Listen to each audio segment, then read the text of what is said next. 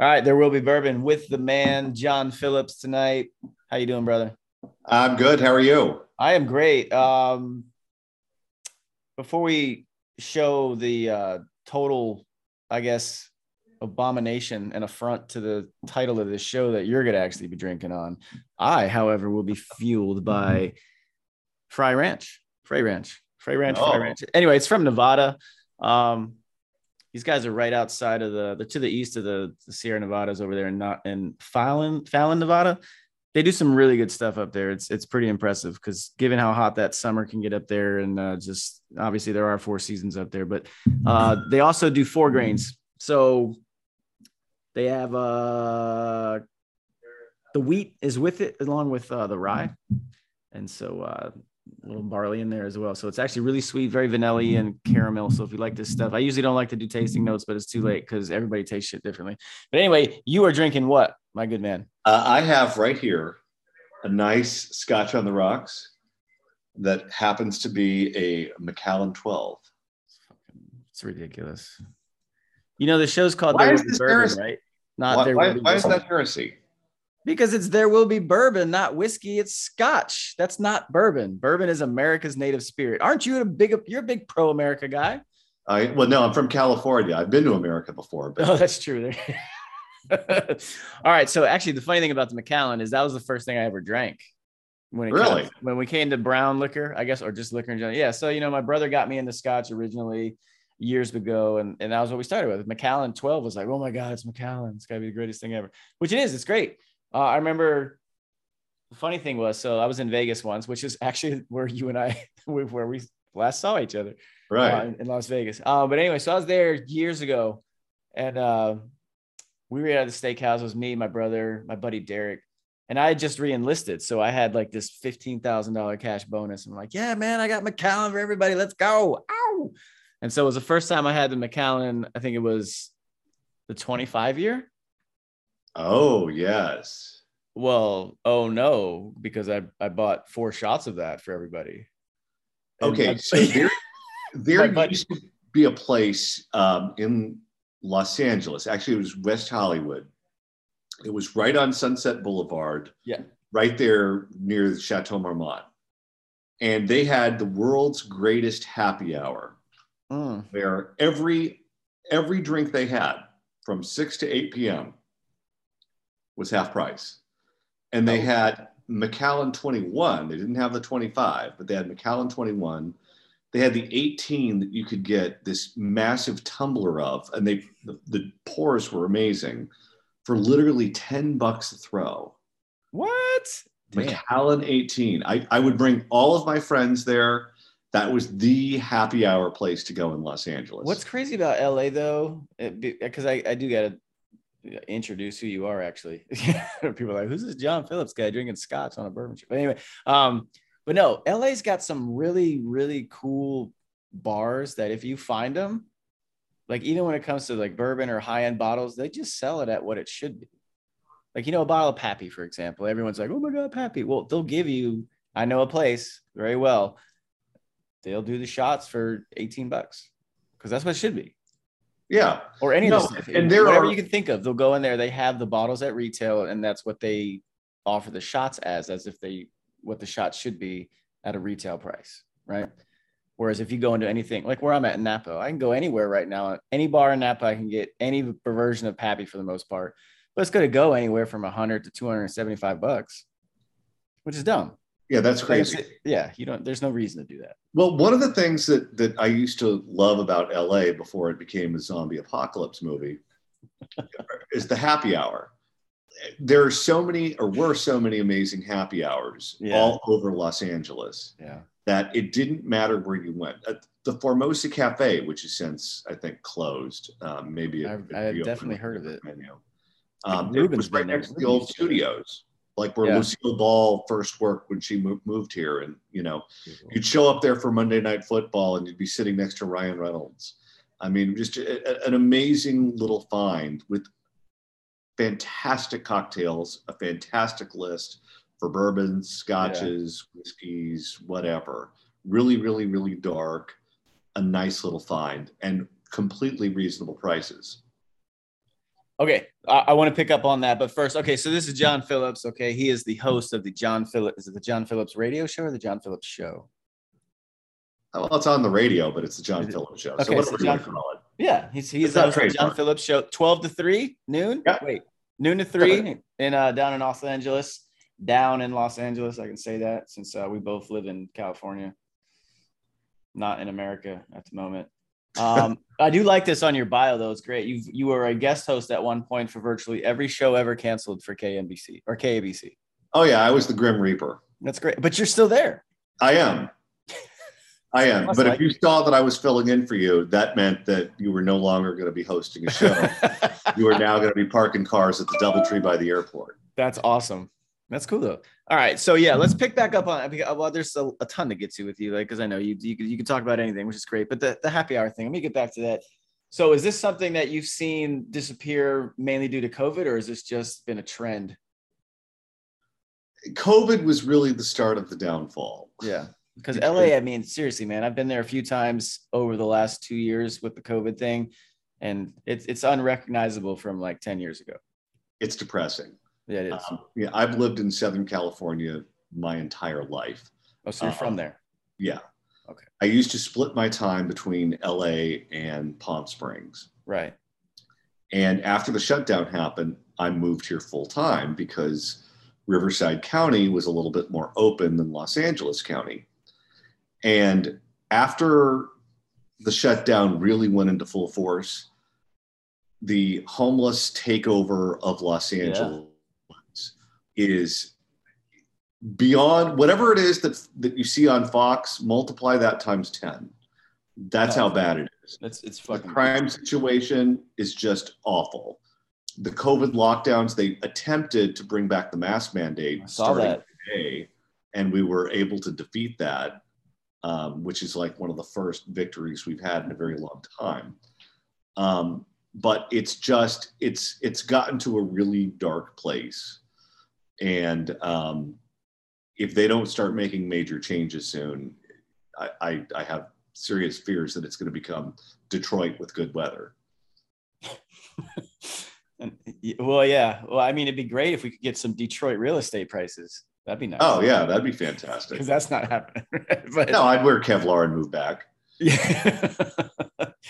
Yeah, so I'm curious about that though, because I know you're from there. You've seen a ton of this change over the course of your lifetime, but you've never left, at least not permanently, I would assume, right? I don't know where you went to school or whatever, but so you've always been there though, like right? Is that because you just, based on the job, the stuff that you wanted to do, what career-wise, or you just as much as you hate it, you love it?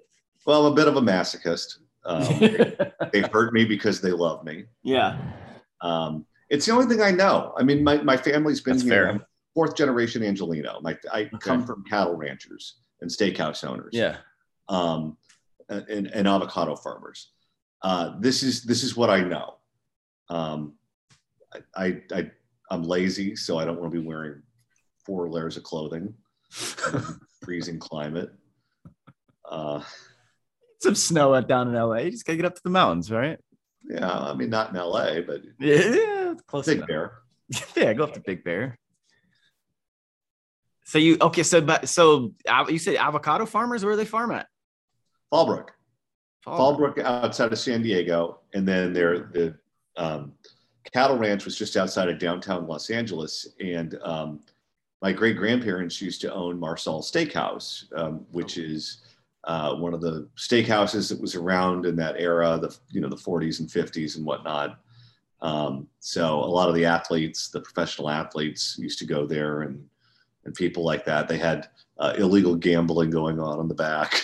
I mean, it was like, the way it should be. Exactly. it is your quintessential old school West Coast steakhouse. Yeah. Like that's what everybody pictures LA was, I guess. Because I mean, that's kind of how it was. What I can always say this when people think of California, because I came from Florida, right? When we think of California, you think of LA. That's it. Right. Like I knew growing up as a Giants fan that San Francisco was in California, but I had no idea just how big the state of California is and how far San Francisco is from LA. Like, because people just grow up seeing the movies from the 80s, right? Or like, at least for me, or the 90s. And you see Southern California, you see girls roller skating on the fucking beach. And you go to those beaches now. We just watched White Men Can't Jump over the weekend. I don't know if you remember that movie or if you ever Oh saw yeah. it. Well, but it's funny though because Woody Harrelson and Wesley Snipes, right? yeah, but they're down playing basketball down on the beach essentially, and they're in this park for a tournament. And I'm like, what do you think that park looks like today? Less than 25 years later, right? Or 30 years. People living there, I'm sure. Yeah, it's crazy to me just how much that's changed. But I was going to try and let me get your opinion on this because I've seen slow, very let's not get excited too much, but I've seen some signs in San Francisco where the light bulb's starting to flicker a bit. Like people are starting to get tired of this shit. So I'm just curious. You said this is one of your first victories in a while, but I mean, at some point, what's going on in LA, a much bigger city than San Francisco, but what's going on? It's not sustainable. Well, I think everything is circular. Everything is cyclical. Yeah. You go back and you read stories about what San Francisco was like when, the city was first founded. Yep. And San Francisco was like what you would read about one of these Caribbean islands, where essentially it was a city that was made up entirely of men. Yep. Because to get here from the East Coast, you had to come by covered wagon, or you had to come on a ship down south of South America, where the waters are really rough. And a lot of those ships would crash and people would die. And people who came by covered wagon would die. It wasn't really until the Transcontinental Railroad that families could come here. So San Francisco was essentially a city made up of men and female prostitutes. And it was dirty and it was gross and the sanitation was awful, but it was fun because it's filled with drunks and prostitutes. What gets better than that, right? But I've said that though. You talk about I've said how this city is now to what you just described. Like tough people had to make that. Yeah. Like you had to be the toughest of the toughest, just human, let alone forget what type of person you are, but just as a representative of the human race. Like weak people didn't make it this far. But yeah, you had to be really tough and you had to be a gambler. Yeah. You had to literally very risk averse. Yeah. And the reason that Silicon Valley is in Northern California is because of those people. Yep. Like Leland Stanford and Huntington and those people did the railroads. Yeah. The railroad was like the internet at the time. It was the most technological thing that existed on planet Earth. And they connected the West Coast to the rest of the country and founded Stanford University. And Stanford University was supposed to be a place for engineers to figure out how to bring the future to California, or how California could bring the future to everyone else. Oh, they're doing it. Oh yeah. Yeah. So again, to get back to saying sustainability in LA, and you talk about this being a recent victory, but I mean, look, it's like, I know it's always kind of been a bad place, but I mean, you go just Google Skid Row right now and look at that it's blocks.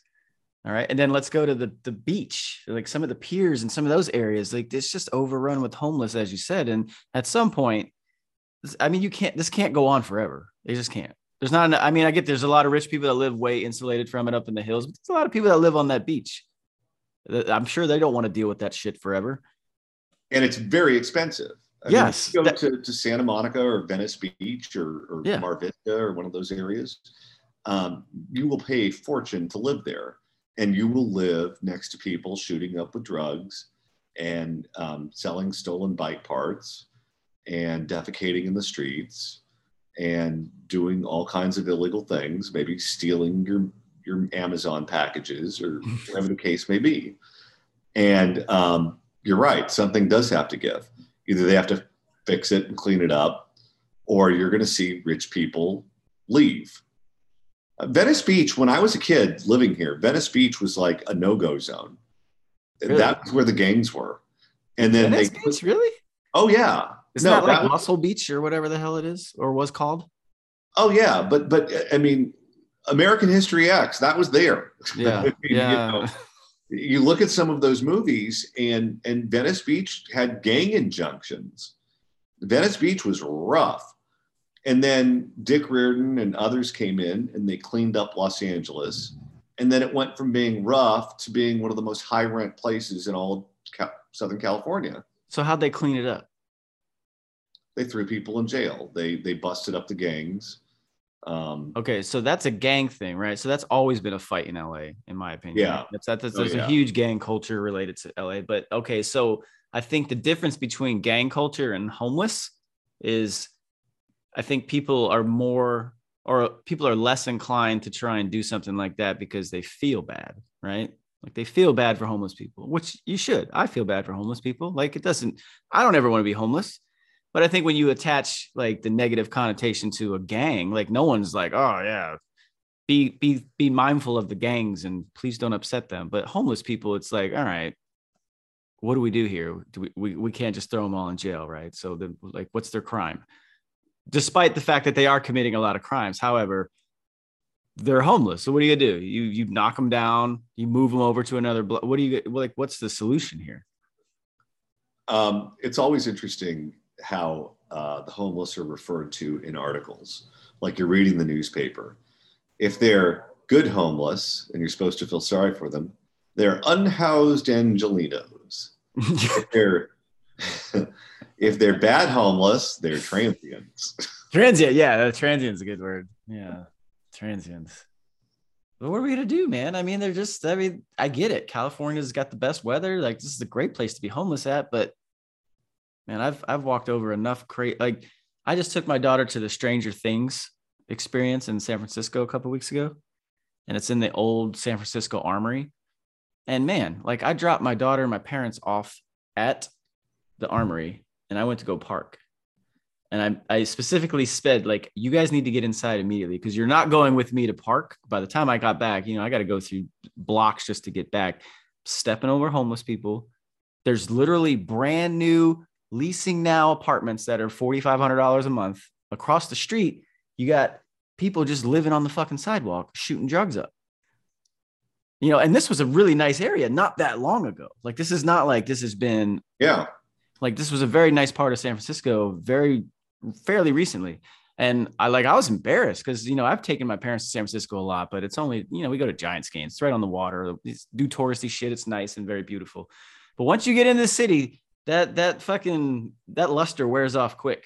Right. And so it's even harder for me because I remember the first time I ever took my daughter to a Giants game, we're right off of exit 2B or 2C, whatever it is, going off of the Bay Bridge and sitting at a light and under the overpass.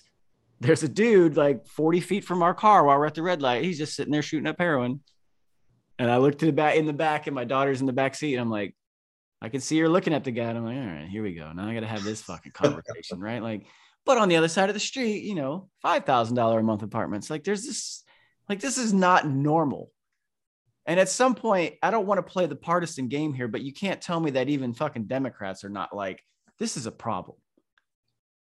Because no one gives a shit at the end of the day. If the homeless people want to target you for whatever they feel like doing in the moment, they don't give a shit to check your fucking your voter ID card. Like, oh, he's on my side. No, they're not on your side. They're fucking homeless. What are we going to do about this? John, I need solutions, buddy. Come on. Well, first of all, maybe I've been to one too many Dodger games where I'm just old fashioned. Yeah. And the most dangerous thing about a baseball game should be the parking lot.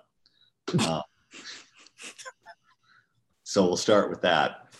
But would you? Why the parking lot? What the fuck going on out there? Well, have you been to the Dodger Stadium parking lot? I will not. No, I have not. I would love to, but I'm a Giants fan, and I also don't want to get my head split open by a bunch of criminals. Probably a good idea. Yeah. With the homeless, their brains are scrambled. Yeah. The problem with the politicians on this is they have this outdated view that the homeless are like the hobo from I Love Lucy that Ethel caught in the building. Yeah. Yeah. And she goes, "Scram, you hobo, scram." And it was just a guy who was just a drunk or, was too lazy to work or whatever and just kind of wanted to hang out. And that's not who they are. It's not someone who got laid off at the plant. It's not someone who's priced out of the housing market. It's people with serious mental problems or drug addiction, and they've scrambled their brains and they can't function. They can't hold a job. They can't pay taxes. They can't follow rules. They can't do the basic things that humans are expected to do. And so the question is, what do you do with them? And no one wants to hear the answer because it sounds inhumane on its face. But if you've got a better idea, lay it on me. I just think you have to warehouse them. At a certain point in time, technology will get to the point to where you can create a pill or a treatment or whatever that will do things like fix schizophrenia or will fix whatever mental illness they have. And it will be like taking a pill if you have a certain cancer or taking a pill if you have an anxiety disorder or whatever. But we're not there yet. Mm-mm. And we can't fix them. And them living on the streets is not humane. And it's dangerous for them. And it's dangerous for us. And we pay a lot of money to live here. And when you pay a lot of money to live somewhere, you don't want to live in the Walking Dead. Yeah. And that's what we have right now. And I think you bring up a good point about the warehouses, because I think people, if you are familiar with San Francisco, trying to remember where exactly it is, but it's along the water. It's along the water. So you'll pass it every time if you take the ferry in and you get off at, I think, Pier 41 and you walk into Oracle Park, it's a good couple mile walk from there. But off to the right on the other side of the street, you'll see these big, they almost look like these big fucking temporary military tents structures we had over in Iraq or Afghanistan, right? But they're these big, long structures they built. There's two of them from what I think, 2 or 3, at least 2.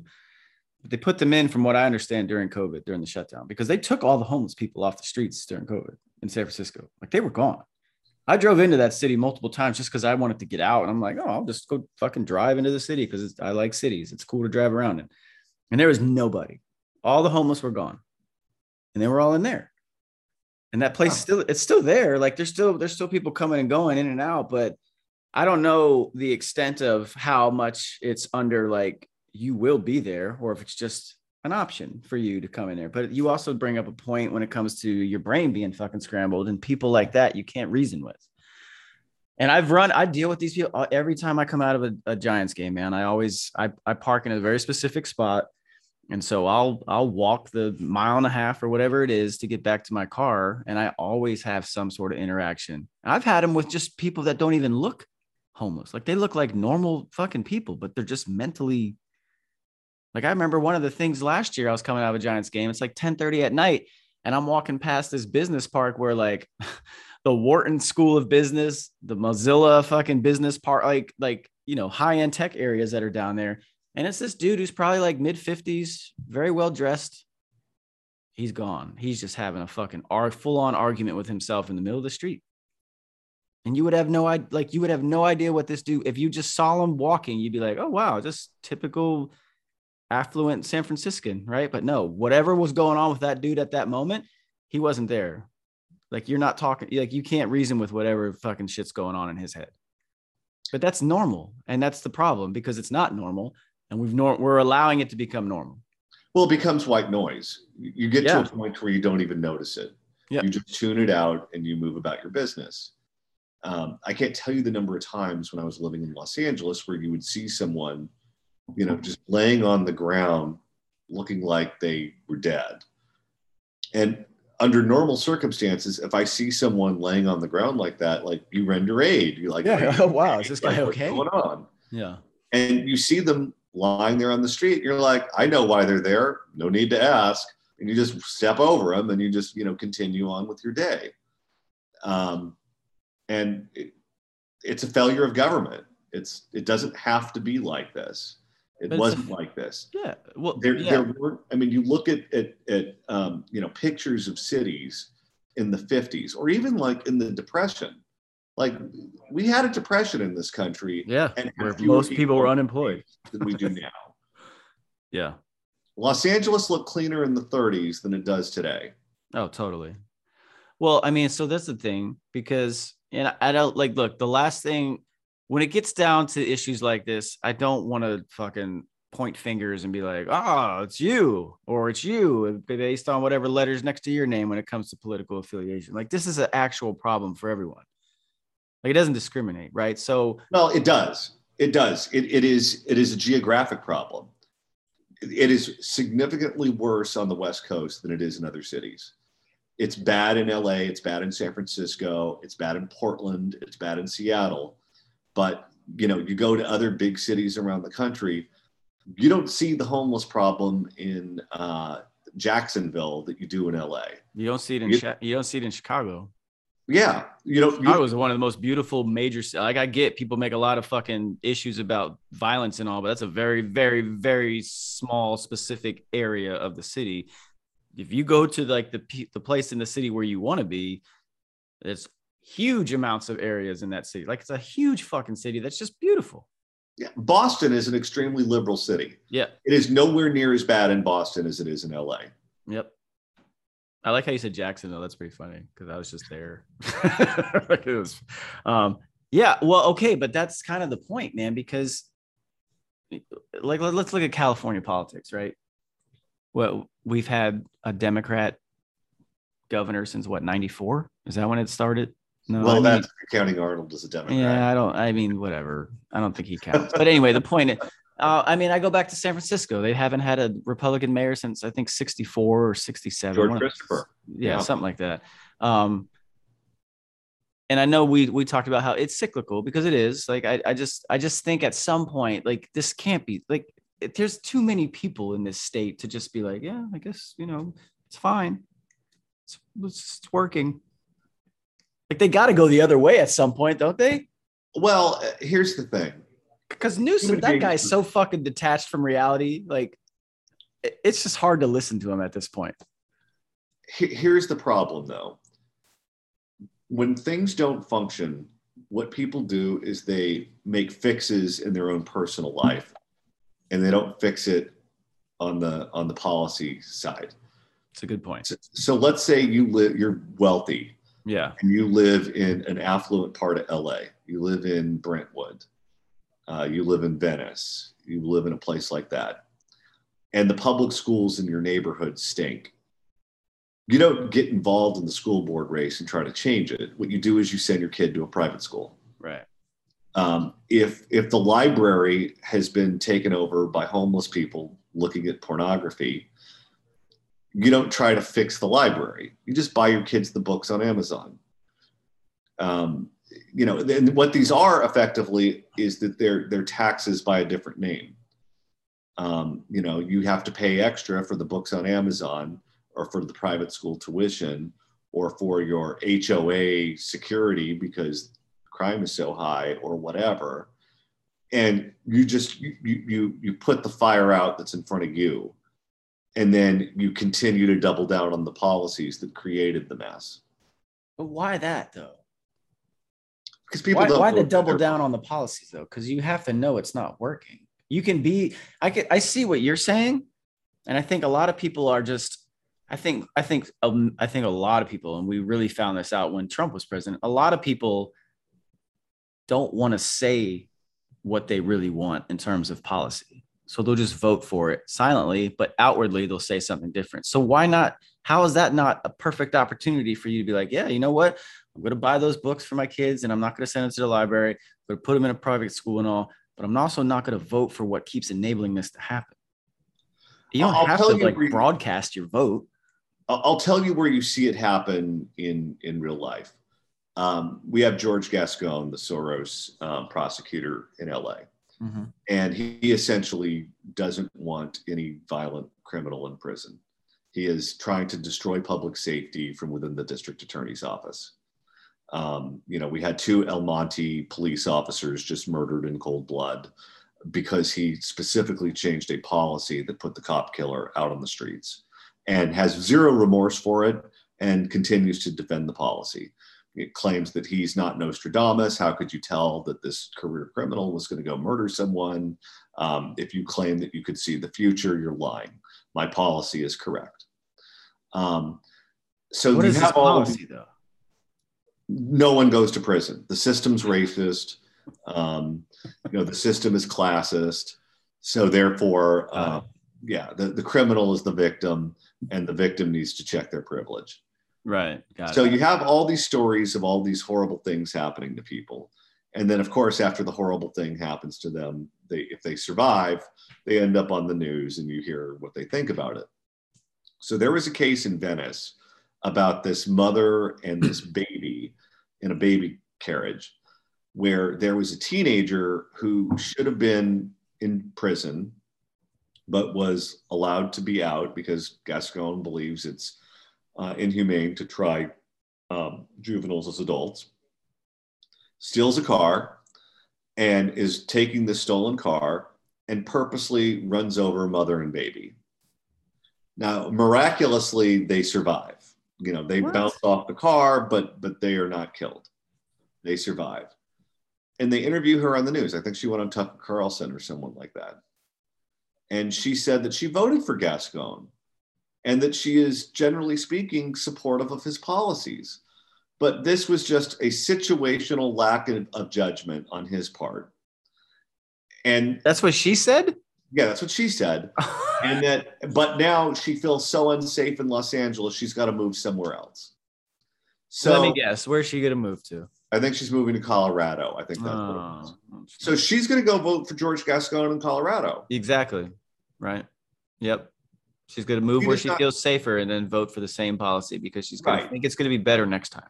Right. Because it was not a bad philosophy. No, it's just a temporary lapse in judgment. Yeah. Lapse of judgment. Which a lapse of judgment has already happened, which is why that person's out doing the same thing. And you know, I don't want to sound cruel, but if that's the policy you want, why move? Live here, you know. Right. And if the policy is you end up getting hosed off the grill of some guy's car, then hey, you know, that's man, you know, like crumbles. It's so weird though, because I've seen the shifts lately with Biden's messaging via Twitter, whoever runs his account. You know, they're starting to pretend that they're tough on crime again. And I just don't understand how, like, because I get what you're saying. Like, I get where someone like Gascon could be like, oh, let me play the modern theory of just the system stacked against people. But I just think, like, if regardless of party, if we're about the rule of law and we're about living in a civilized and organized society, which requires you in a social contract to give and take certain things, right? The very bare minimum that everybody should be willing to say is that we're not going to accept poor behavior and crime. And at that point, then it becomes a legitimate policy debate. It doesn't become anything else, because then you have like a baseline of like, we're not going to tolerate the fucking crime. Because no one should. It shouldn't be a partisan issue. You should not have an advocate for the fucking criminal. I think that's the dumbest thing I've ever heard in my life. I really do. I think that's stupid. There's no such thing. There really isn't. There's no justification for crime or a criminal. Don't get me about he's been born in bad circumstances. You know, the fucking world sucks sometimes, all right? Come outside of America and let me show you some places where people have really been born into some poor circumstances. And they don't just default to fucking crime. But here we are in LA, for example, or San Francisco, where we do everything to make an excuse for someone and their poor behavior, rather than actually demanding that they still meet the fucking bare minimum to succeed, or not succeed, but to just live and to operate in a fucking peaceful society. Well, I think that for a lot of these people like Gascon, it is virtue signaling. Right. And the results are almost irrelevant. But I feel good about what I'm doing. And if it results in a more violent society, or he claims to care about ethnic minorities and religious minorities and those people, and if more of them end up getting victimized as a result of his policy, that doesn't matter. He had good intentions with his policy, and he came at it with an anti-racist attitude. What's this guy's background?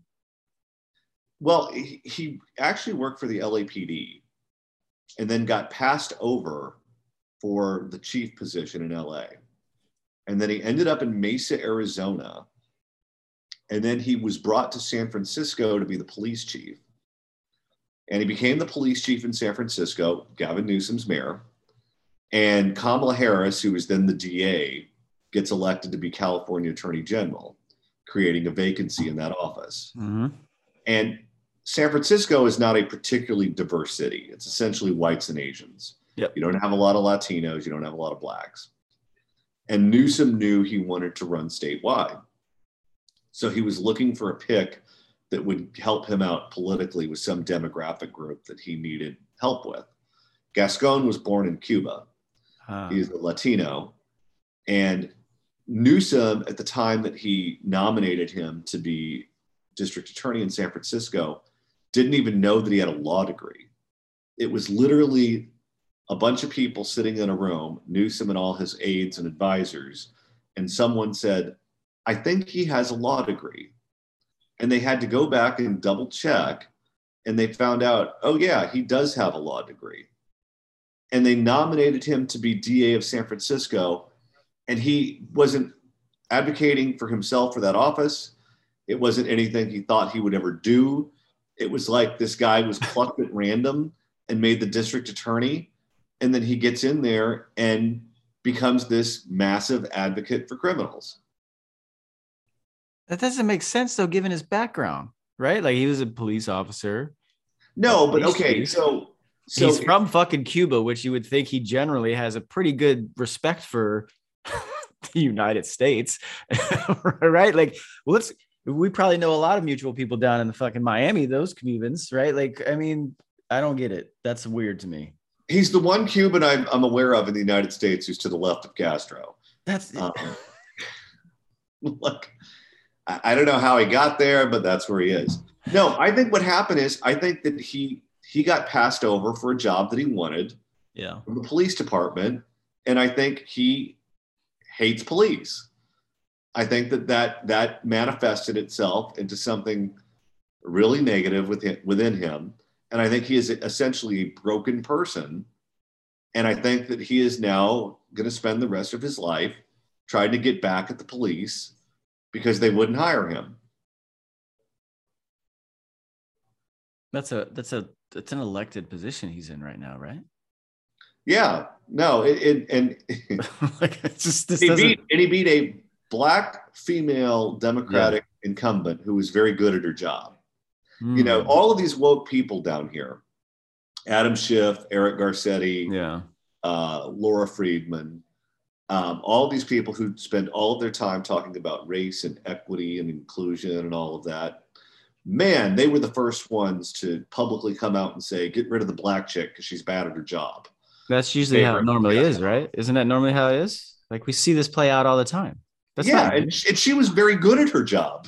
I mean, it wasn't even like she was this log. She was a good DA. Yeah. Which, hey, for everyone curious, like, that's high praise coming from John Phillips.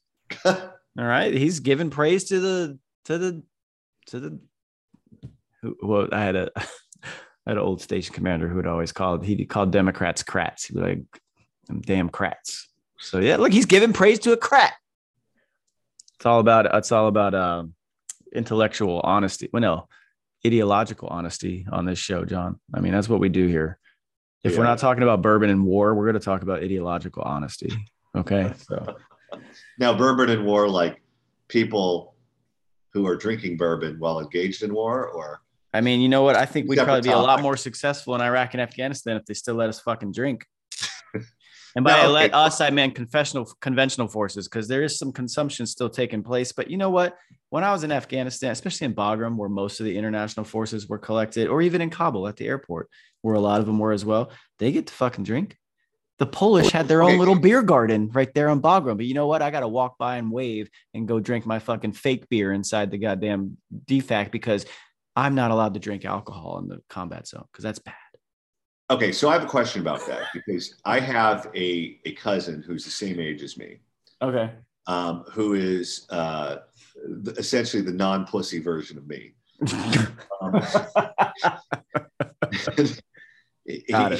He is an Apache helicopter pilot. Oh, that's cool. And he did 2-year tours in Afghanistan and one in Iraq. And he said that they were allowed to drink. They were given a token. Yeah, well, it depends where you're at. Okay, so where he was, they were given a token, and they were allowed to have a beer on Thanksgiving and on Christmas, but everyone was only given one token. And he said that his trick was he would befriend all of the Mormons and all the Seventh-day Adventists who didn't drink, and he would get their tokens. So while they have these rules, so everyone only gets one drink, and he would have tokens that look like he just won the jackpot at Caesar's Palace, and he would have the power to get any and every person drunk. Yeah. So, I mean, depending on where he's at, I wasn't sure 100% where he was at in terms of inside those countries. So anyway, but so for like Qatar, for example, right? If you're at, it's Camp Asalia, I think it's called. Is it Asalia in Qatar? Whatever it is. I think so. Anyway, you've probably seen this picture. If not, I'll send it to you later. But yeah, so inside everything, because Qatar is so goddamn hot, but everything's housed inside these massive warehouses, and they have their own Irish pub in there. You get 3 drinks per day. Okay. And they check it based on your ID card. They'll scan it like your military identification card. There's barcodes on both sides, but they'll scan it. And that's how they keep track of who gets your beer. So you can, in theory, if I had John Phillips's ID, I could go up and be like, now here's where they try to discourage it. So my unit, my last deployment, right? Like I was based in Kuwait. I had soldiers there in Qatar and a few other locations. And they knew, like me being based in Kuwait and my platoon leader, we would have to go visit these soldiers in Qatar. Well, the brigade that we fell under technically was based in Kuwait, and their policy was no drinking. So even though I'm leaving Kuwait, I'm still under that brigade command's footprint. So my soldiers were supposed to technically not drink while they were in Qatar. Now, do you think I'm going to tell a bunch of soldiers not to drink while they're in Qatar? Not unless you want. I'm not. All right. And I remember telling my platoon leader, I'm like, ma'am, we are not going to enforce that policy. Right? Because when we go down to visit them, here's what was funny. So anyway, I go down to visit them the first time. We all go out to the little Irish bar, with an N. I don't know if it was Macaulay something. Anyway, I go drink, go back the week later, fly back. And my platoon leader and I get called to the brigade commander's office. And the sergeant major was the one that actually talked to us. And he's like, "Did you guys have any drinks when you were in Qatar?" And like me, I'd have been no problem in like, I didn't do that. Sorry. No, but my platoon leader, brand new first lieutenant, just super honest about everything, big conscience. Anyway, she's like, "Whoa, yeah, we," and I'm just like, uh-oh. So anyway, he's like, "Yeah, well, the reason we know is because we pull the roster every night.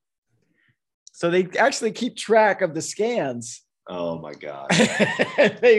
So they screen the names based on who's in, at the time it was 1st Sustainment Brigade, who fell under 1st Infantry Brigade, whatever. And so, yeah, so 1st Sustainment Brigade was pulling all these, and I'm just like, whatever, I mean, I get it. That's your local policy. However, theater policy for Qatar, I wasn't breaking any rules. So, and it was not like we got in trouble, but yeah, the point, the circle back.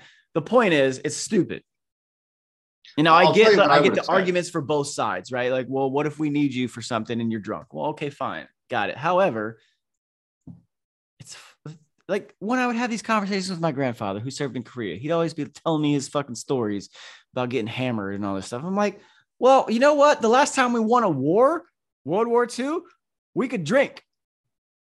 Maybe even Desert Storm. I don't know. It was over so quickly. But, go back to World War II. They were getting fucking hammered all across Europe and the Pacific. And we won. And they did that in 4 years. How long did it take us to fail in Afghanistan, John? 20. Long time. Yeah, long fucking time, John. Okay, so here's what you should have said. I should have called you. did you drink? The answer is we had permission, sir. Who gave you permission? Who gave you permission? The captain. Which captain? Captain Morgan.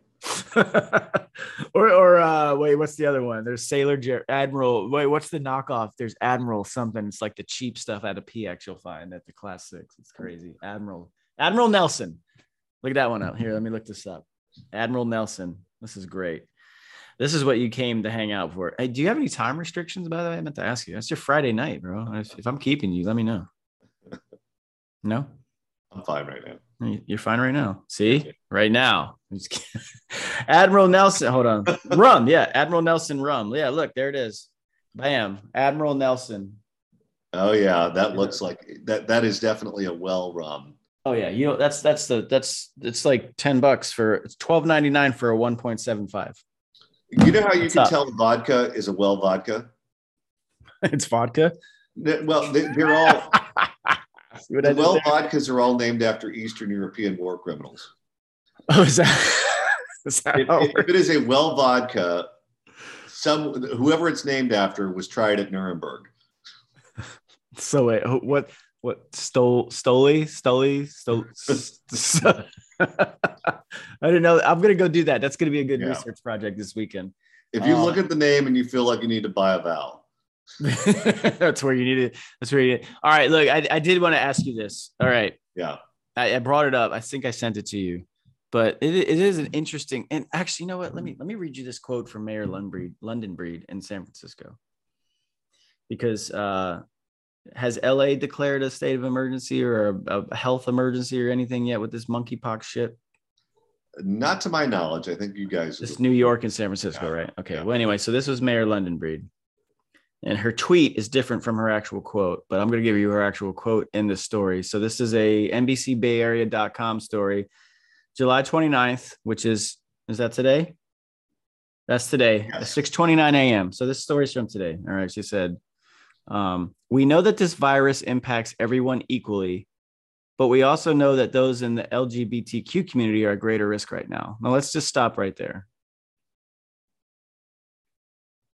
It affects everyone equally, but this other group of people is actually affected more. Right. So wait a minute. Yeah, Animal Farm. Right. But now her tweet said, the tweet was, this virus impacts everyone. It didn't say equally that time. Yeah. But our LGBT community is seeing significant cases and we need action. Why can't we? And you know what? Hold on. There's the other thing I want to get you through. It ties into it. It was a tweet this morning. Billy Binion, you know that guy? Have you heard of that guy? No. Billy Binion on Twitter.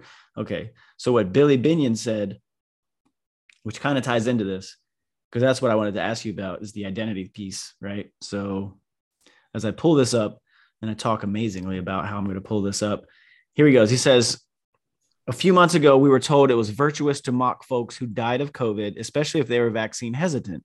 With monkeypox, we're told it's too far to ask gay men to temporarily desist from promiscuous sex. It says a lot about how we filter everything through identity.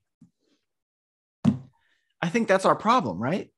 Everything's a fucking identity lens, and that we can't even address any type of issue without being honest, because we're always trying to filter it through whatever lens at the moment fits the situation. First point, going back to the mayor of San Francisco. Yes. Miss London Breed. By being so woke, whether they know it or not, what they're doing is they are muddying the waters so that the people that should take the vaccine don't think that they're at any particular risk or extra level of risk than everyone else. So what the result will be of what they're doing is you are going to depress the number of people who need to take the vaccine, who will ultimately take it because they will think that they're not at any greater risk than everyone else. So she's hurting the very people that she claims to be looking out for. For the other one, you know, it's weird how we have access to more information than we ever have before with the internet and with our smartphones and with everything else that exists in the world. Everything ever in human history is right here. That's right. and the more we access, the greater access to information that we have,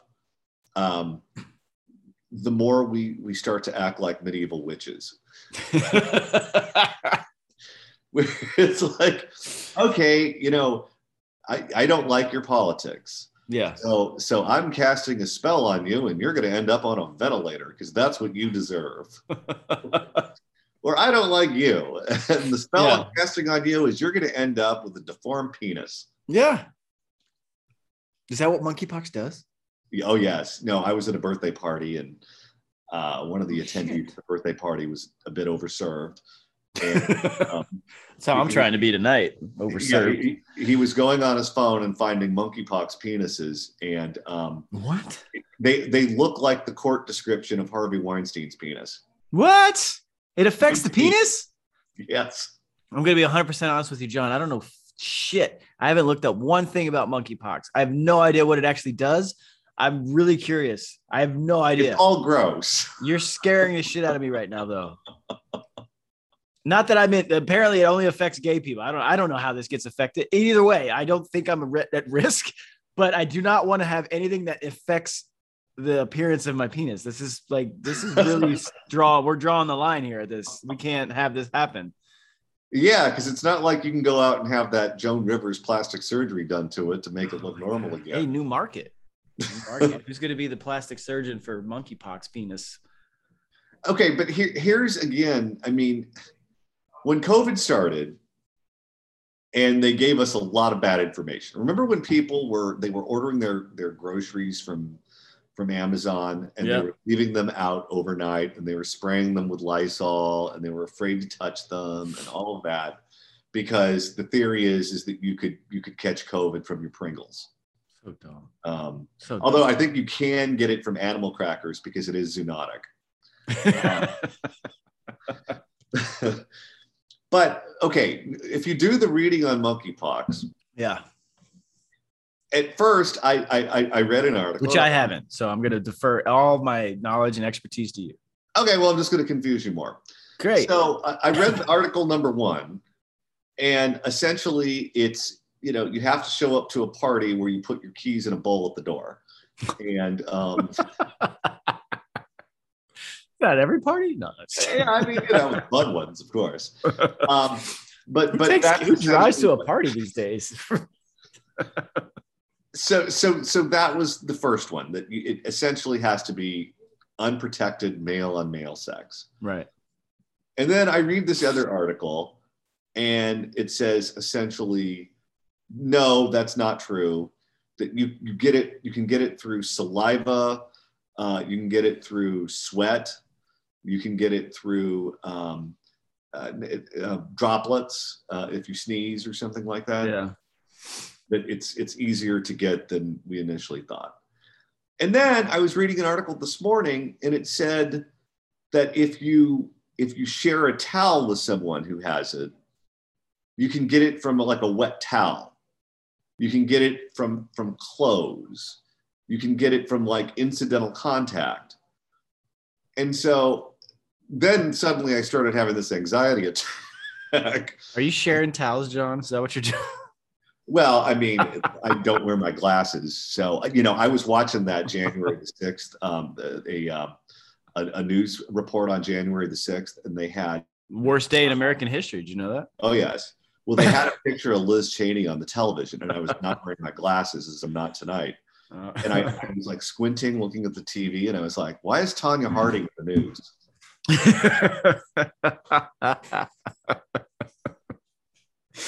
Oh, Tanya Harding. First Tanya Harding reference tonight. There will be more. There will be more. And there will be more bourbon. Well, then where are we? Like, I don't get it. What is going on with this shit? Is this so LA hasn't moved to that level? No, but okay. So Biden screwed up the vaccine. This has largely not been reported. Of the monkeypox. So, monkeypox has been around since the 50s. Really? Yes. It's a horrible name. The branding has to be better. But essentially, and we've had a vaccine for a very long time. So we have an FDA approved vaccine. So it's not like COVID where we had to come up with it. Yeah. There's one that already exists. But these vaccines are like Tickle Me Elmos. You can't find it, because monkeypox up until now was essentially only in 3 countries in Africa. Hello. Hi, fam. Hi, John. Hi, John. Hi. Last time I saw you was in Las Vegas. That was Vegas. Viva Las Vegas. So they have the vaccine. Yes, they do. Allegedly. Okay, but Since three the countries in 50s. Africa are like, so you don't have to mass produce it Right. because you know where it's at. Mm-hmm. But now it's gone everywhere. It's gone global. And there is this company in Denmark that produces it. And so the hot spot right now is in Europe. And so they're taking the vaccine that they have and they're putting it in the hot spots of Europe.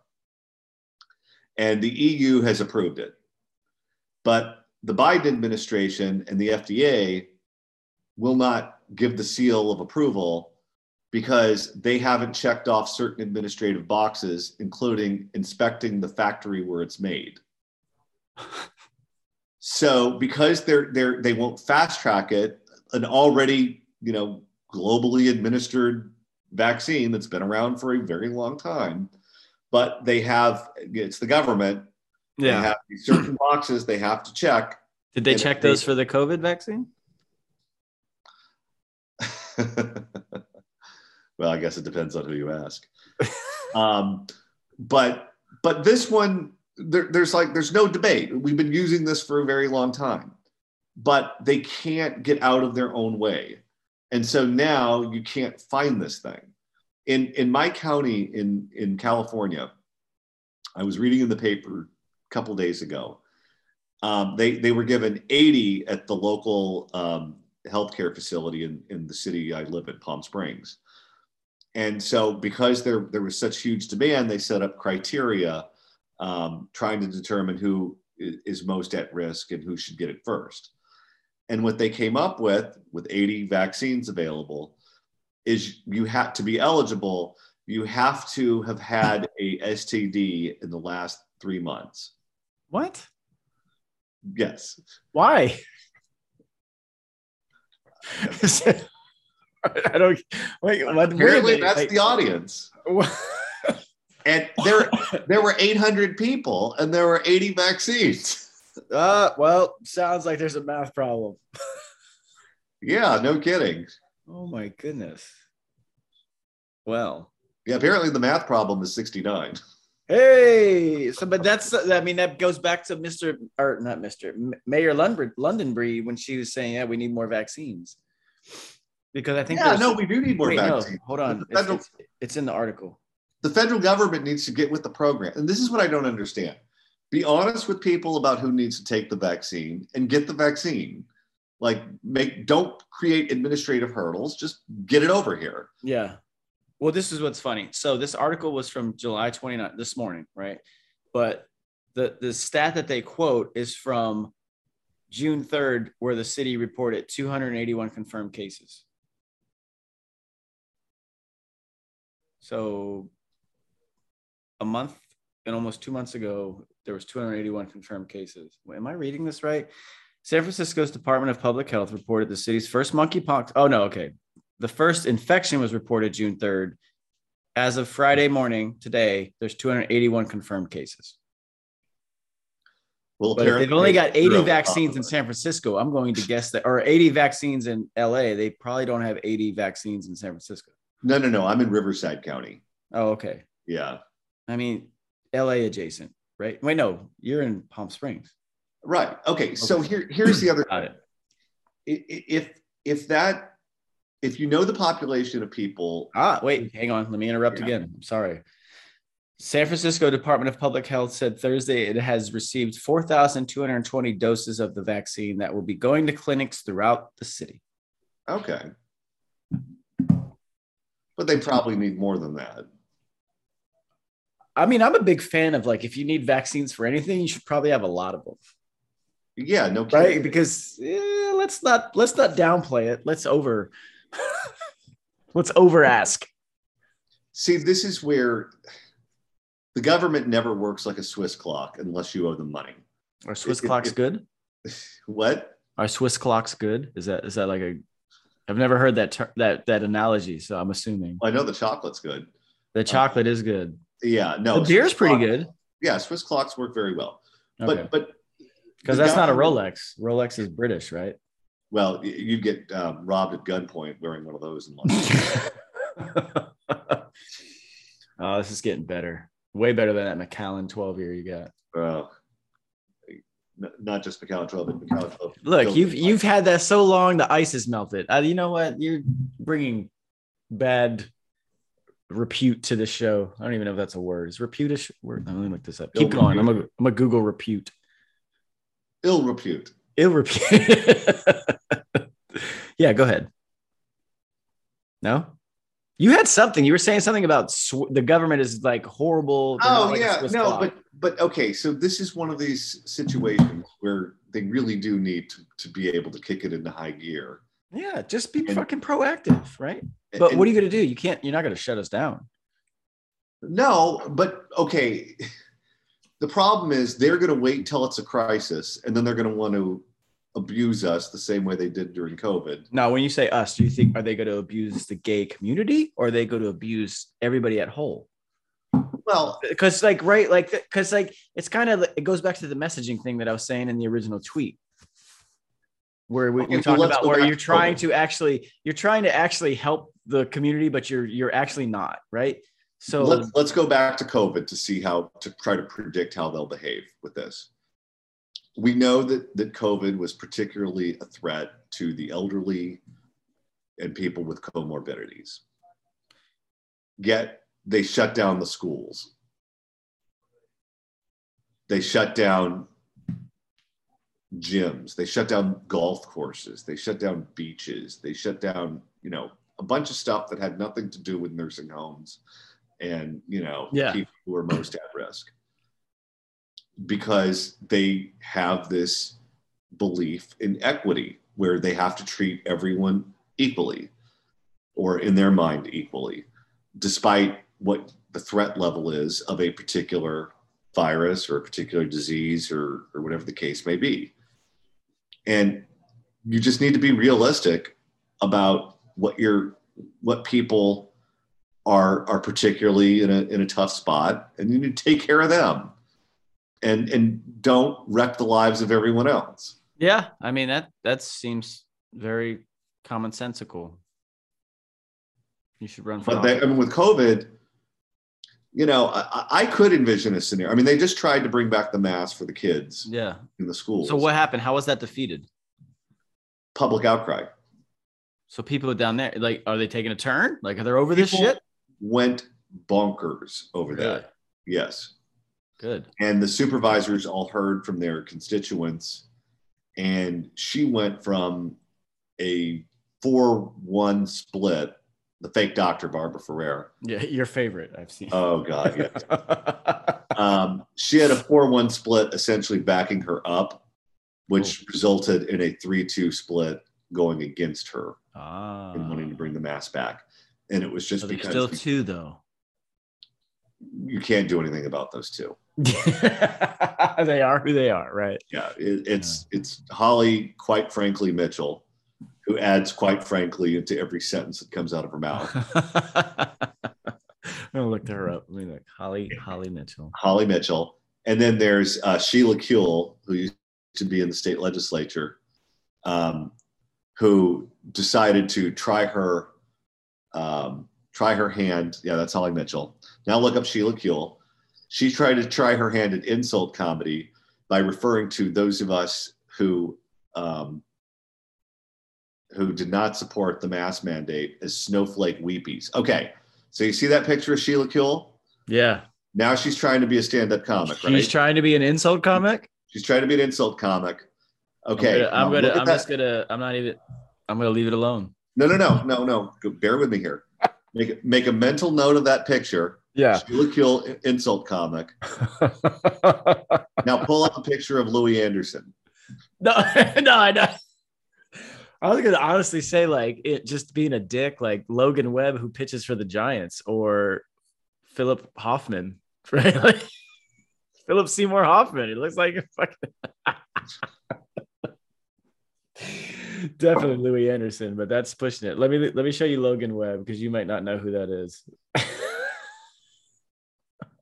Yeah. Well, and I love the fact, by the way, that she's getting into a war of insults with us. Yeah, that's it. Yeah, like, you can't look, either you're just that confident, right, that you don't give a shit, like no one can really throw you off your game based off appearance, or you're just that naive and you have no idea what you're walking into. Well, if she wants to get in a battle of wits with with some of us down here, she's bringing a knife to a gunfight. Yeah, I don't think that's a wise strat. Well, I mean, it doesn't matter. Wait, what does she do? Was she's a city council Supervisor. City supervisor. So the city supervisors are the ones who set school board policy or school policy. No, she's a county supervisor, and counties are in charge of public health and those sorts of things. And LA only has 5 of those. Yeah, they call them the 5 queens. Is it all 5 women? Yeah. Wow. I'm surprised there's only 5. It's a big area. The only county in California that has more than 5 is San Francisco, because San Francisco is a city and a county. Got it. And San Francisco, they're like I said, I told you a while ago now at this point, but like they've turned the corner. They're kind of over it. They recalled they're throwing people out, man. They recalled their DA. They're just like, fuck this. We're done. Like I go down the rabbit hole a lot on San Francisco Twitter, and man, they're kind of over it. Yeah, they pay a fortune to live there, and you know, who wants to get raped? Not me. Well, I mean, like I said, though, I mean, I get it. San Francisco is much smaller population wise than LA. And I don't consider LA a city. Well, LA is kind of a conglomeration. It's just a giant fucking sprawl, right? Like at least San Francisco, you drive into it and you're like, oh, wow, look at the buildings. It's a beautiful city. It's small, but you know, you drive past LA, it's like, okay, you got one giant weird looking building in the center. And it's just a bunch of like, nobody works there. It's a bunch of neighborhoods in sprawl. Wait, what's the weird looking building? Is it the big tall one that's like round kind of US Bank building? I don't know. You tell me. You live there. Let me look. I just think downtown LA is fucking, there's no aesthetic beauty to it. It's like downtown Tampa. It's just ugly. Have you been to Tampa? I have not been to Tampa. Okay. Well, Tampa has like this, they like the joke about the building in Tampa is like, they call it the beer can because that's what it looks like. It looks like a fucking beer can. Huh. Yeah. Hold on. I at some point hope to go to Tampa because it's a cool city. A good friend of mine and I, we have the US Bank building. That's the one. Okay. We have this ritual where we try to identify what will be the worst college football bowl game of the season. And then we can you see this? To it and we travel. I don't know if you can see that. Glare. US Bank building. Yeah, that's it. No, that's not. No, this is the beer can building in Tampa. Oh, okay. You know what? Here, let me make this very easy, and I'll just send it to you on Twitter. Yeah, no. So the cool thing about, do you know Ruben Sanchez? Yeah. Yeah. Okay. So Ruben and I were at the Republican convention in Tampa in 2012, and honestly, Tampa's a very fun and cool city. It's just the city itself. In terms of buildings, it's just ugly. It really is. Oh, yeah. I just sent you the same building and you'll see why it's called the beer can. But Tampa, the city itself is cool. Like you're so close to the beach, you're so close to the Gulf. Like, you know, you got a really reasonable downtown. You got a lot of parks, you know, a lot of like cool little areas around Tampa. Much bigger population than Orlando, more money. A lot more historical money, I would say, is in Tampa. Really nice areas. Beautiful neighborhoods. I love the hallmark of a lot of these towns with sprawl is that like the worst looking part of the city is always right next to the airport. And it's the first thing you see. That's like Miami. Oh yeah. Yeah. You go back to Miami and the old Joe Robbie is Joe Robbie Stadium before they built the new Miami, whatever. Because they always put it in cheap land. That's what it is. And the airport's got always the cheapest land. Oh, no. But people come here and they expect to see movie stars. Well, I told like people outside of LA, like the perception of LA is not, it doesn't align. No, they expect to see movie stars. They expect to see big homes. They expect to see palm trees. And you can see all of that. You're just going to have to find it. No, not on Manchester. On Manchester, vaginas are us.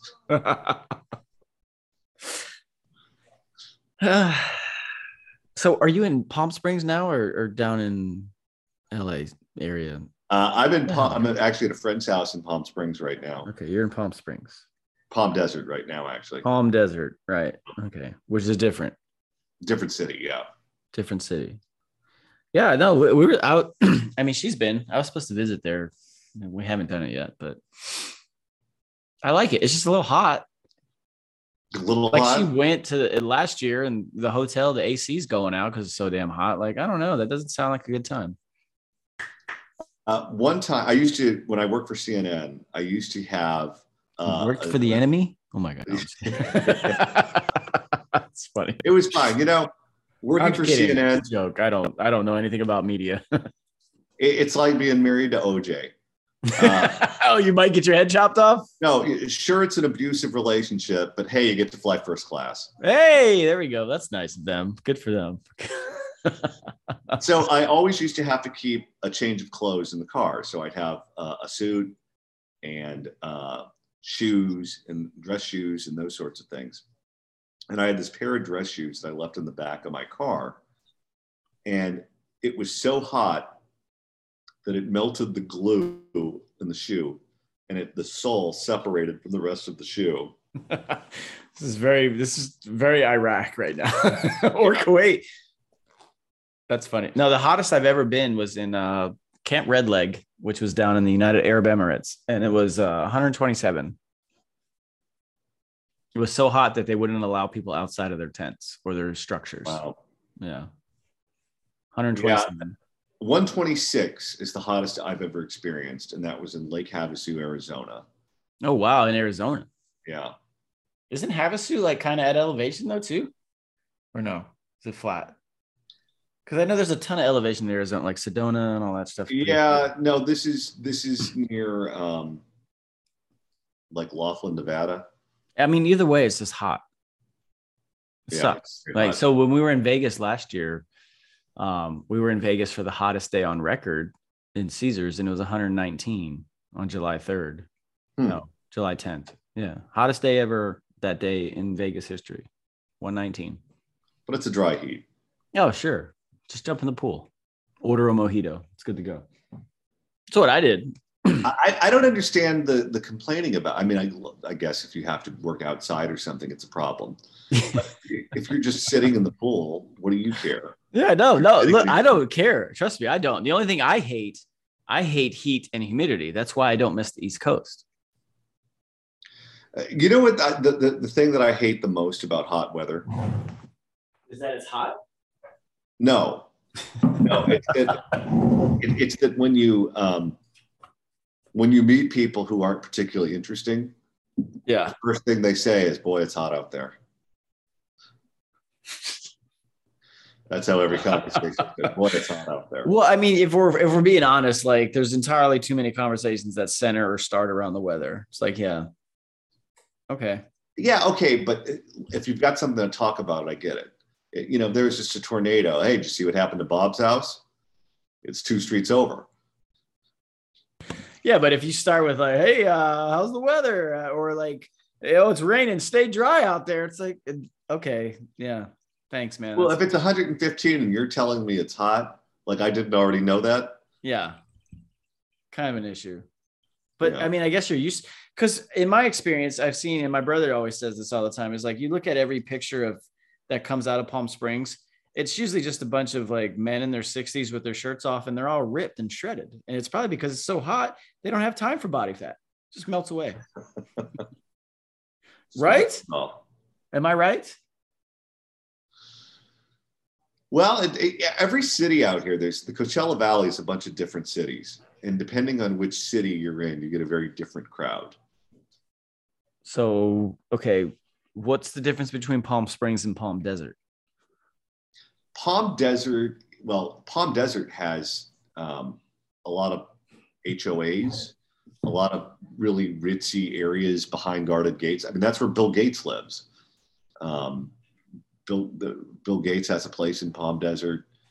But I'm saying, like, are they next to each other? Like, I don't get it. Like, what is people keep saying that Palm Springs and Palm Desert, they're totally different. What's the difference? Yeah. Okay. So Palm Springs is where the modern architecture movement really began, or the epicenter out here. Got it. So if you want really interesting homes with lots of concrete and glass and views and boxes and that sort of thing, that's Palm Springs. Okay. You go down to Palm Desert, it's a lot of like, condos on golf courses and, gated communities up in the hills that have massive, massive, massive mansions. And then I'm moving from Palm Springs to Rancho Mirage, just to get closer to the Betty Ford Center, so that way my next move isn't too far away. So, you're gonna move to a place that's called the Mirage. I like that. And then you got your substance abuse detoxification already lined up. That's good. It's called Rancho Mirage is called the Mirage, but if you're looking for Siegfried and Roy, that will be in Palm Springs. That's good.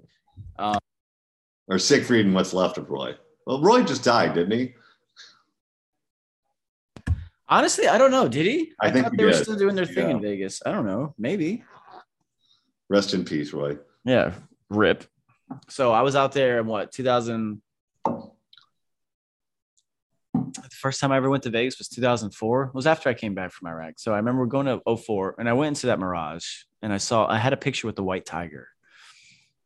It's a nice hotel. I like the Mirage. Although I think it's being sold or something. Well, it wouldn't be Vegas if something wasn't getting sold or built. My problem with the Mirage is just the location. I used to be a massive, massive, massive fan of Vegas. I would go all the time. And in fact, for one of these college bowl games, awful college bowl games that I went to, one of them was the Las Vegas Bowl. And it happened to be directly after the Las Vegas shooting. Oh, shit. Man, I got so many crazy stories about that. Oh, Jesus. So the room they gave me was directly under the shooter's room. So you look out the window and you have literally the same view as the shooter. Yeah. And that's all we watched on TV for a long time. So it was a little traumatic. So I get on the phone with front desk and I said, hey, this is John Phillips. I'm in room blah, blah, blah. I'm going to ask you for something that you've probably never been asked before, but can I get a room with a view of the parking lot? Oh, I love it. It was a little too fresh at the time. It probably was, but let's go back to the Vegas shooter. I mean, I remember seeing pictures from inside that room, and I'm just like, this doesn't make sense. This doesn't add up. I don't know. It just never seemed. It just didn't make sense. And then it disappeared as quickly as it happened, and you never really heard anything after. Well, I'll tell you, the one thing about that didn't make sense to me was that we were told that the guy was a millionaire who made his money playing high stakes video poker. I would love to do that. Yeah. Okay. Well, who makes money playing video poker? It's rigged. Okay, you've seen who plays video poker. Yeah, the dude at the bar with his fucking dollar, Bud Light. No, it's little old ladies named Millie on oxygen tanks. Millie. They're spending their social security check and whatever they scammed out of EDD in those machines. And it is not captains of industry. Let's put it that way. Yeah, right. So to be told that he became a millionaire playing video poker, it's an algorithm. You play it long enough, you're gonna lose. You're gonna lose. And I've been to a million casinos, a million different times. You're not gonna look at a video poker machine at the Riviera and find Donald Trump playing.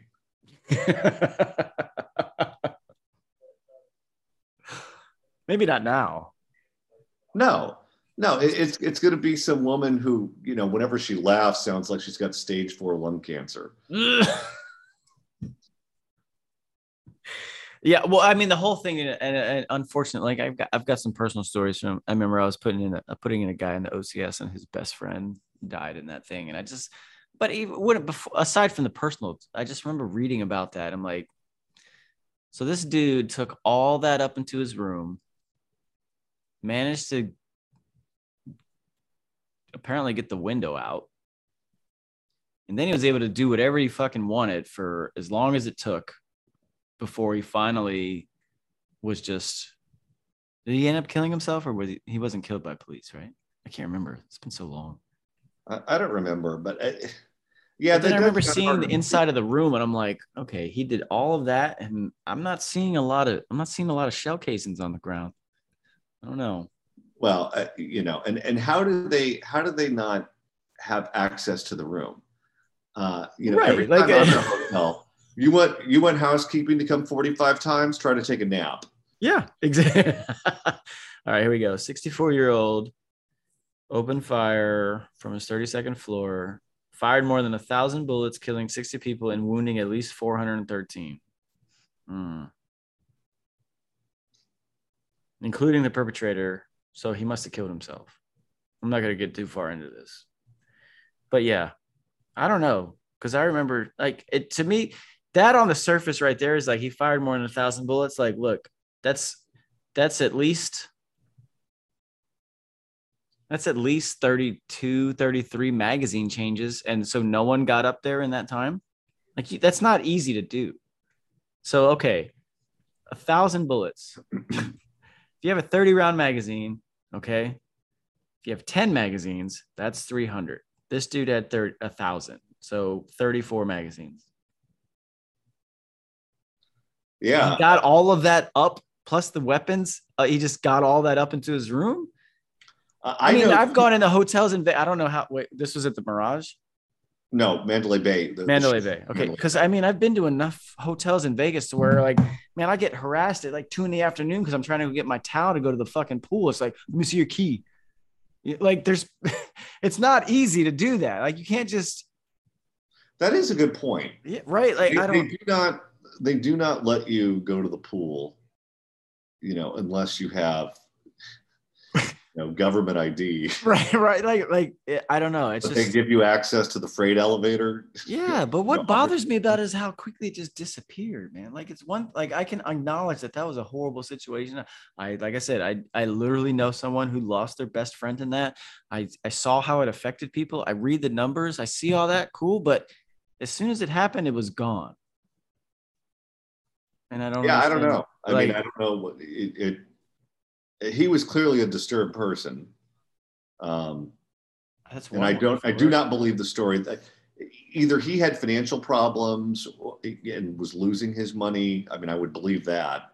I don't believe that given what I know about gambling, and I am a chronic gambler, that you can make a living playing video poker. It's also not it's not just a dumb random opportunity of violence because he chose a country concert. Well, didn't he get a room outside a different concert venue in Chicago? And I don't know that. Yeah, I think he did. And I think that there was nothing that happened. I mean, maybe it was a dry run through or something. Yeah, it might have been like a little recon. But yeah, no, I mean, this guy had a lot of problems, but I do not believe he struck it rich playing video poker. I would like to strike it rich playing video poker. In fact, I'm in a part of a town in California apparently that doesn't have casinos. There's no casinos in Napa, from what I can understand. Wait, hold on. Is that Ace's place got casinos? She's not listening. Pretty sure. Is that Ace's place down the street? Does that have casinos? Yeah. Can we go get rich off of video poker later? No. The answer is no. All right. Well, all right. Well, it's fine because I bought the Mega Millions ticket tonight. I'm going to win $1 billion. There's no way that can happen. I have the winning ticket here in my pocket. Oh, you have the winning ticket as well. I have the winning ticket. Yeah. Oh, because I was willing to share, but it sounded like you were a little You're a Well, little selfish with your hey, declaration that you have the winning ticket. I wouldn't be I'm the willing to first. break off everybody $1 million. I'll break it all. Here you go, $1 million to you. I don't know enough people for me to give $1 million away to that affect me after I have $1 billion. I don't hear you saying you'd give me $1 million. That's interesting, John. Cool. All right. Listen, if I win the $1 billion, nobody has to worry about anything. When you say nobody, Because what? like that's pretty broad. $1 billion is not enough to fix everybody's problems, John. Well, the problems I see. Oh, okay. I mean, let me say this. It would be the first time that a man has claimed to be able to solve the world's problems with something in his pants. Hey, I was gonna say, if you get $1 billion, you can buy, I don't know how many like bulldozers it'll take, but I'll be more than willing to drive one of them if you want to use the bulldozers to clean up the homeless problem in LA. Well, and what is it? $800,000 a unit for homeless housing. Is it really? Yeah, I don't even think with $1 billion you can. Jeez, 800,000 a person. Where am I? I'm missing out.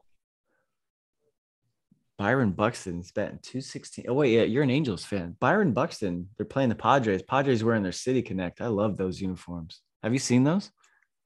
I have not. Oh my good, John. My favorite Padre uniforms were the ones that they used to wear when Tony Gwynn played, where it was brown and orange. No, look, Padres like is as horrible of a franchise as they are historically. Google, you got your phone right there, right? Mm-hmm. Yeah, Google San Diego Padres City Connect uniforms. Do it. Come on, do it right now. Peer pressure. Go. San Diego Padres City Connect. I think they're the best city outside of the Giants, of course, because I'm always going to default to the Giants. But look at it. This is dope. And it's in conjunction with, it's supposed to be a reflection of the two societies of Southern California and Mexico. And then also the sunsets in that specific region, how they tend to look this color or whatever. Are you getting that? Let's see. Hang on. What do you got? What after this, I got to go. Seriously, what type of connection you got over there, man? Okay, here it is. There it is. It looks like the Del Taco logo.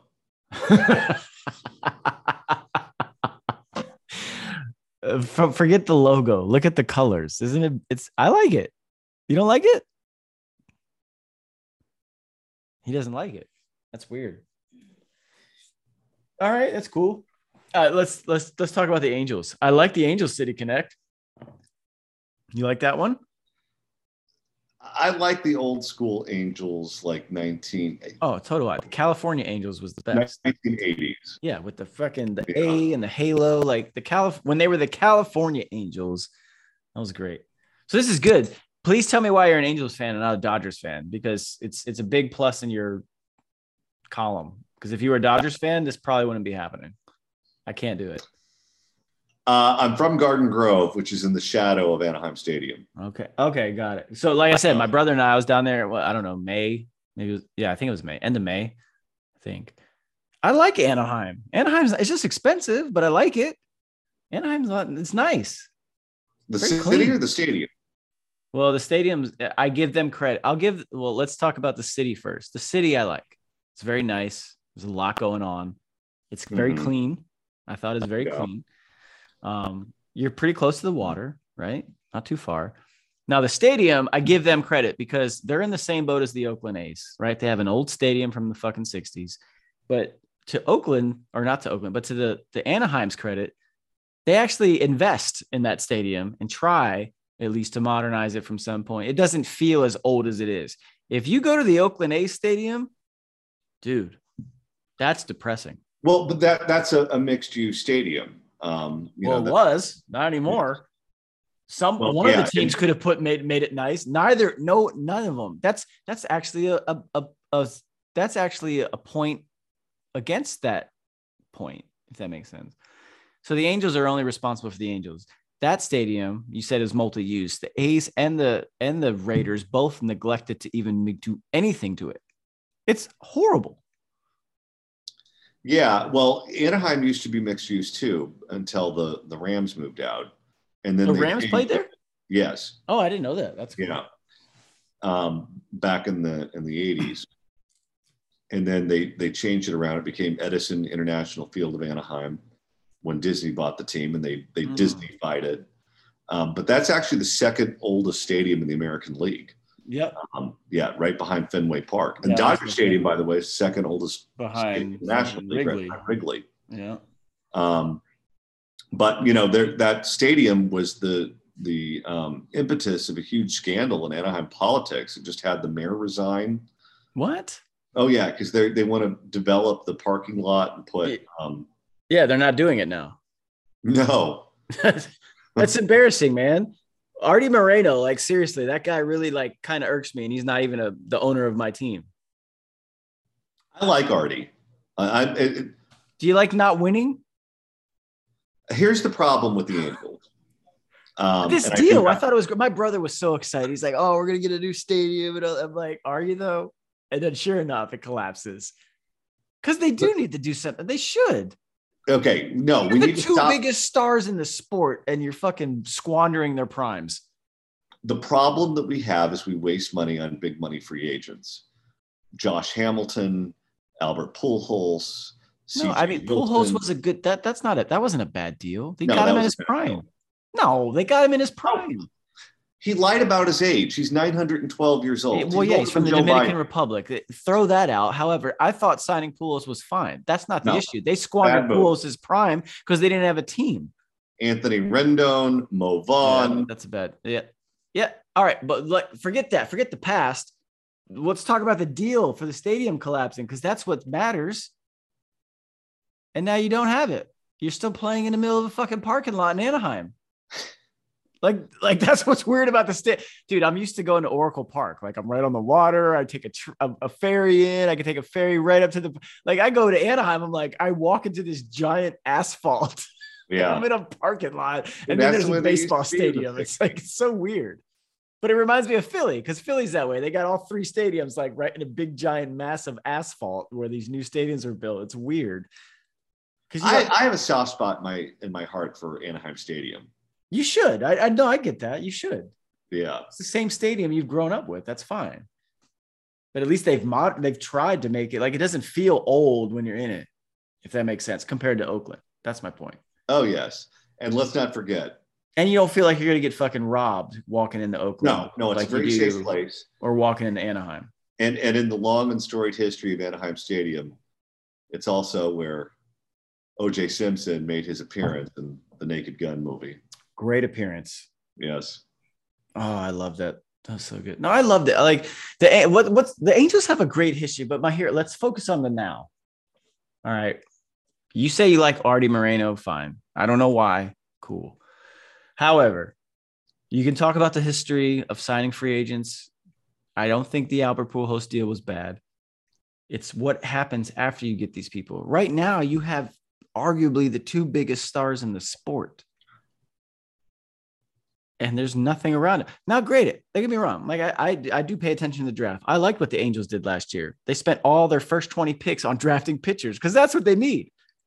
They have a great lineup. They have no pitching. Yeah.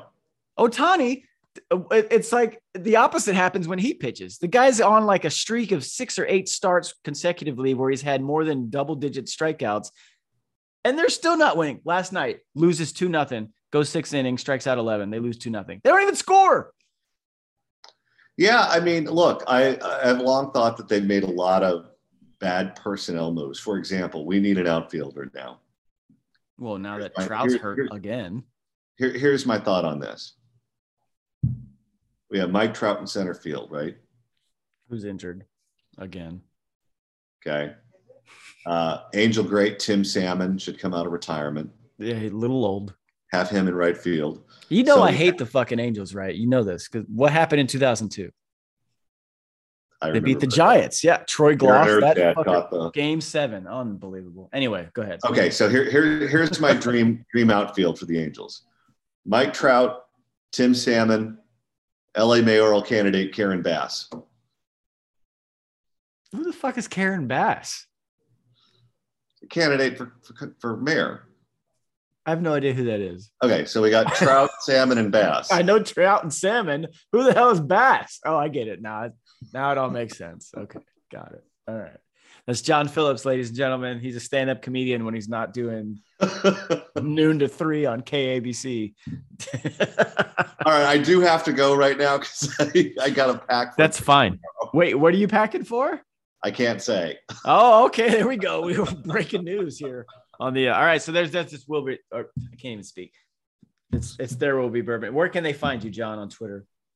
They can find me at Johnny Don't Like, and they can listen to me on the radio each day from noon to 3 Pacific Coast time on KABC AM 790 in LA, KABC.com worldwide.